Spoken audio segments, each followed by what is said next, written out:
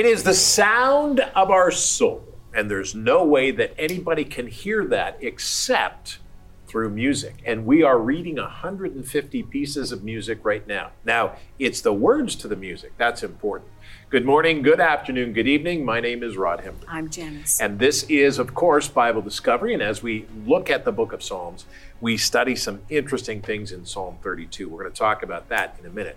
Corey and Ryan are here. Corey? Well, we are going to find out today where the ancient Israelites got their salt. Ryan?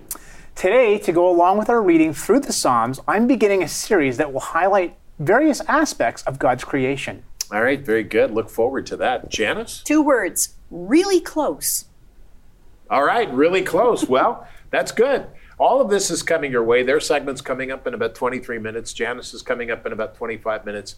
Remember the Bible Guide. You can get yours by going on BibleDiscoveryTV.com.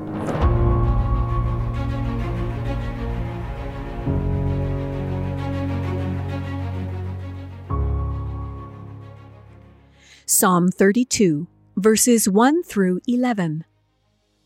Blessed is he whose transgression is forgiven, whose sin is covered. Blessed is the man to whom the Lord does not impute iniquity, and in whose spirit there is no deceit. When I kept silent, my bones grew old through my groaning all the day long. For day and night your hand was heavy upon me. My vitality was turned into the drought of summer. Selah. I acknowledged my sin to you, and my iniquity I have not hidden. I said, I will confess my transgressions to the Lord, and you forgave the iniquity of my sin. Selah. For this cause, everyone who is godly shall pray to you in a time when you may be found. Surely in a flood of great waters they shall not come near him. You are my hiding place. You shall preserve me from trouble. You shall surround me with songs of deliverance. Selah. I will instruct you and teach you in the way you should go. I will guide you with my eye. Do not be like the horse or like the mule, which have no understanding, which must be harnessed with bit and bridle, else they will not come near you. Many sorrows shall be to the wicked, but he who trusts in the Lord, mercy shall surround him. Be glad in the Lord and rejoice, you righteous, and shout for joy, all you upright in heart. Psalm 32, verses 1 through 11.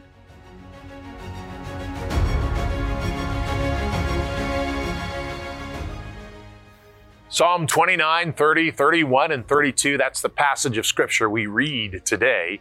You know, music, I'll tell you, it's the sound of our soul, isn't it? When we sing, we communicate something that cannot be expressed in the same way as when we speak normally or when we present a sermon. It just is. From the time of instruments to the melody of our voices, music can resonate with deeper meaning of inward expression, and the emotional bandwidth of what we want to say. You see, good people produce great music, but messed up people produce messed up music. The sound of sin is horrible, while the image of righteousness is wonderful. Psalm 32 is a song of David reminding us how great God is and the joy that we can have through his forgiveness. As we join our hearts to read and pray and sing the lyrics, we express our personal need for God and his ability to forgive us for the wrong we have done. We ask God to forgive us and to help us. Praise God for his help and his deliverance. He has promised to do so. In fact, it says in the Bible that if you confess your sins, God will be faithful and just to forgive your sins and cleanse you from all unrighteousness. Praise God. He helps us today. And as we look at today's passage, be glad in the Lord. Take your Bible guide and turn it to today's passage because it's going to be great. Now, if you don't have a Bible guide, why not? Why not? You should get one. Call us or write to us and get one. Another way to get one is this. Go to BibleDiscoveryTV.com, BibleDiscoveryTV.com, and that's where you can see the programs are live there. Writing, we have wonderful writing there. We have all kinds of things. But to get the guide, click on the page of the guide, and it will take you to, of course, a donate page. And thank you for your donations. We very much appreciate them. And your donations keep us alive right now. So thank you for that. But then it takes you to a page where you can download it. So you're seconds away from joining us in this teaching. Be glad in the Lord. Father, I pray today as we try to understand what Psalm 32 says, we try to learn what you've talked to us about. Help us to change our heart. Holy Spirit, teach us your way and show us your path. This is what we need to know. So we thank you, Lord. And in Jesus' name, help us to listen to the right kind of music, the music of God, and help us to hear you, Lord, in Jesus' wonderful name. And we all said together, amen. As we look at this, let's consider what the scripture says. Psalm 32, verse 1. Here's what it says. Blessed is he whose transgression is forgiven. Blessed is he whose transgression is forgiven, whose sin is covered. This is what David says. This is what the psalmist says. Blessed is the man to whom the Lord does not impute iniquity, and in whose spirit there is no deceit. This is amazing. God makes us spiritually pure when we are forgiven by him. He is the only one who can do that. We must confront our sin and deal with it. And a lot of people think, I'm not going to work with my sin because I can't do anything about it. Of course you can't. Nobody can do anything about their sin. But what we can do is we can ask Jesus to come into our heart. Jesus Christ, fully God, fully man, lived 2,000 years ago. We killed him. And 3 days after he was killed, he rose to life with no one's help in the flesh, seen by over 500 men. And we understand that Jesus Christ, we invite him into our heart. Then what happens is he comes in with the Holy Spirit. He begins to change us. That's interesting, isn't it? Well, that's what God does. All right. Psalm 32, verses 3 to 5. The Bible says, and this is interesting. It says, when I kept silent, my bones grew old through my groaning all day long. When I kept silent, my bones grew old and my groaning all day long. For day and night your hand was heavy upon me. My vitality was turned into drought of summer. I acknowledge my sin to you, and my iniquity I have not hidden. I said, I will confess my transgressions to the Lord, and you forgave the iniquity of my sin. Which brings me to the next point. True confession to God is the only way to deal with sin. Making a meeting with you and God. God made a way for forgiveness of our sin through his Son, Jesus Christ. Listen to me carefully. Ever since Adam sinned and tried, if you're going to hide from God, why would you hide behind a bush, which God made? Really, think about it. But Adam lost something when he sinned. He lost the ability to reason and think. But God starts asking questions. Where are you? What have you done? Did you sin? God begins the confession. Why? Does God not know this? Of course he knows it. He's trying to encourage Adam to confess. Fascinating. So confession is important, beloved. We confess to the Lord. Nobody else, just to the Lord. And he begins to help us. All right, let's go on to the next scripture because this is interesting. 36, 6 through 11. For this cause everyone who is godly shall pray to you in a time when you may be found. That's right now. Okay, I'm just letting you know. He can be found right now. Surely in a flood of great waters they shall not come near him. You are my hiding place. You, Lord, you shall preserve me from troubles. You shall surround me with songs of deliverance. I will instruct you and teach you in the way you should go, says the Lord. I will guide you with my eye, says God. Did you read that? Verse 8. I will instruct you and teach you in the way you should go. I'll do that. I will guide you with my eye. God takes control. Do not be like the horse or like the mule, which have no understanding, which must be harnessed with a bit and bridle, else they would not come near you. Many sorrows shall be to the wicked, but he who trusts in the Lord, mercy shall surround him. The last verse. Be glad in the Lord and rejoice, you righteous, and shout for joy, all of you, upright and hard, joy. Trust in the Lord. He is our only true way to be at rest and protected. Jesus Christ is our only true way to be at rest and protected. God hides us in His arms when we confess our sins to Him. God hides us. That's one of the things I love about the Lord. When I am tired, man, nobody can understand me and I'm lost, I say, Lord, I need your help. I just pray. I say, Lord Jesus, I need your help. And you know what happens? His Holy Spirit comes and helps me. God is so faithful. And beloved, that's what we need to do in times of difficulty, in times of trouble, in times of harassment, in times of persecution. We need to come to the Lord and say, Lord, I need your help.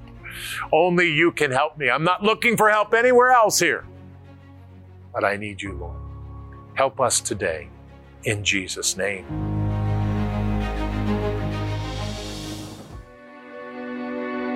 Hi, Rod Hember here. We go through the Bible every year from Genesis 1 to Revelation 22. Now, you can join us and watch at the time you like by searching Bible Discovery TV on the Roku box or on Amazon Fire TV. Anytime you want to watch us, we're there. Get a hold of it. Watch us anytime you want to.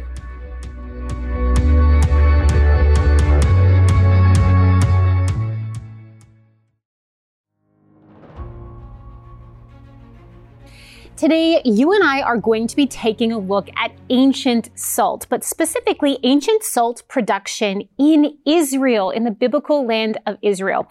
Now, this is because we read about salt quite often, a surprising amount in the Old Testament. You know, salt was involved in the offerings and sacrifices at the temple. It was involved in making covenants, and it was involved in the everyday activities that we still think of when we think of salt. So, you know, curing meat, preservation, and things of that nature. And it was used beyond even what we think of for very practical purposes. So let's take a look at salt.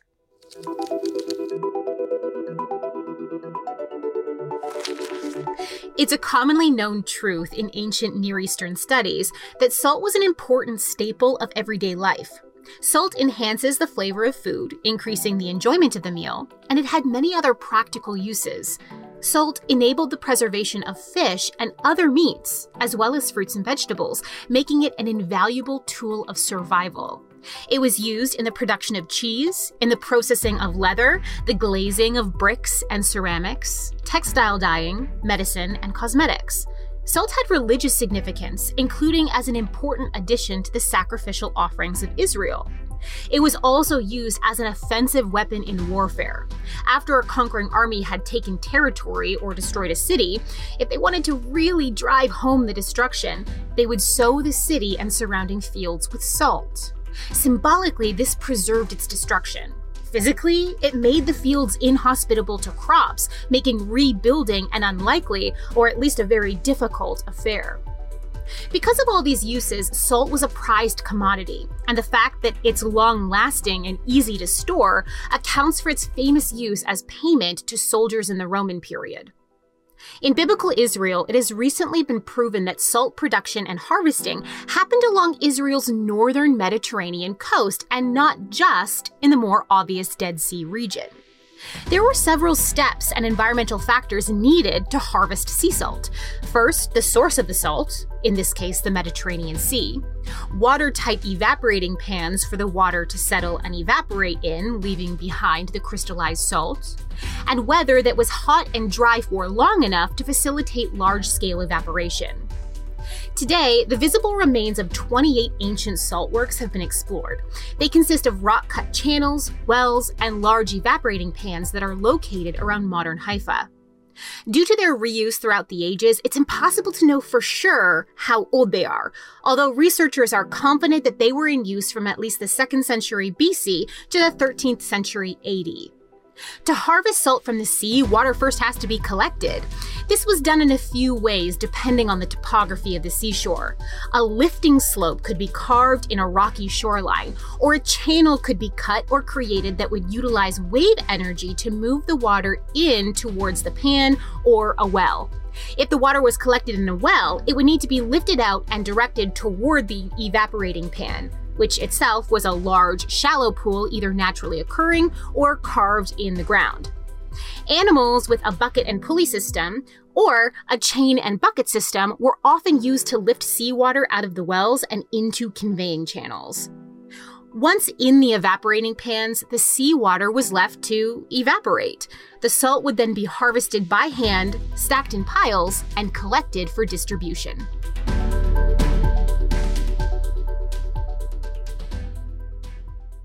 These kinds of studies are some of my favorites. And what I mean by that is these studies show us how the everyday life of ancient Israelites were lived and how they managed to create the society and the lives that they did. So it's always really interesting. It adds that human element, that cultural element to the scripture, reminding us that these were real things that happened to real human people. And when we remember that as we're reading the scriptures, they can really come alive to us in a way that we move beyond just reading something because it's some religious obligation to reading something that really can connect with us and that we strive to understand. Very interesting, Corey. Excellent. Okay, Ryan? All right, well, yesterday we talked about the differences between what scholars like to call general revelation and special revelation. And just to review, general revelation refers to nature, while special revelation refers to the Bible. Nature provides us general information about God. For instance, the creation clearly was created by an outside force, since life can only come from other life. That's known in science as the law of biogenesis. So we know that a creator exists. The magnificent designs we find in nature also reveals to us that he must be very intelligent, wise, and powerful. But this is pretty much the extent of the knowledge about God that we can glean from nature alone. And that's why the Creator also provided us the special revelation of His Word. The Bible provides us special and very specific information regarding who exactly that Creator is, namely Jesus Christ.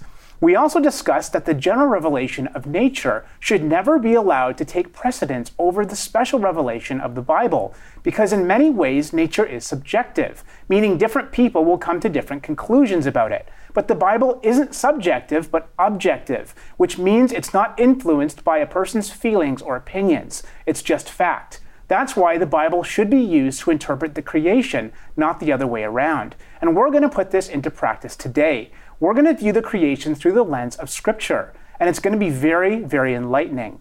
Now, we know from the special revelation of the Bible that there is only one God, but at the same time, He exists in three persons: God the Father, God the Son, and God the Holy Spirit. Now, that's something that we could have never learned about God from studying nature alone. But now that we know this about God, let's see how the creation reflects its Creator.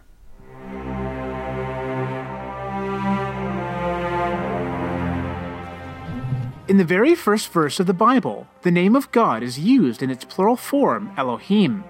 In fact, this Hebrew name for God is used more than 30 times in Genesis chapter 1 alone.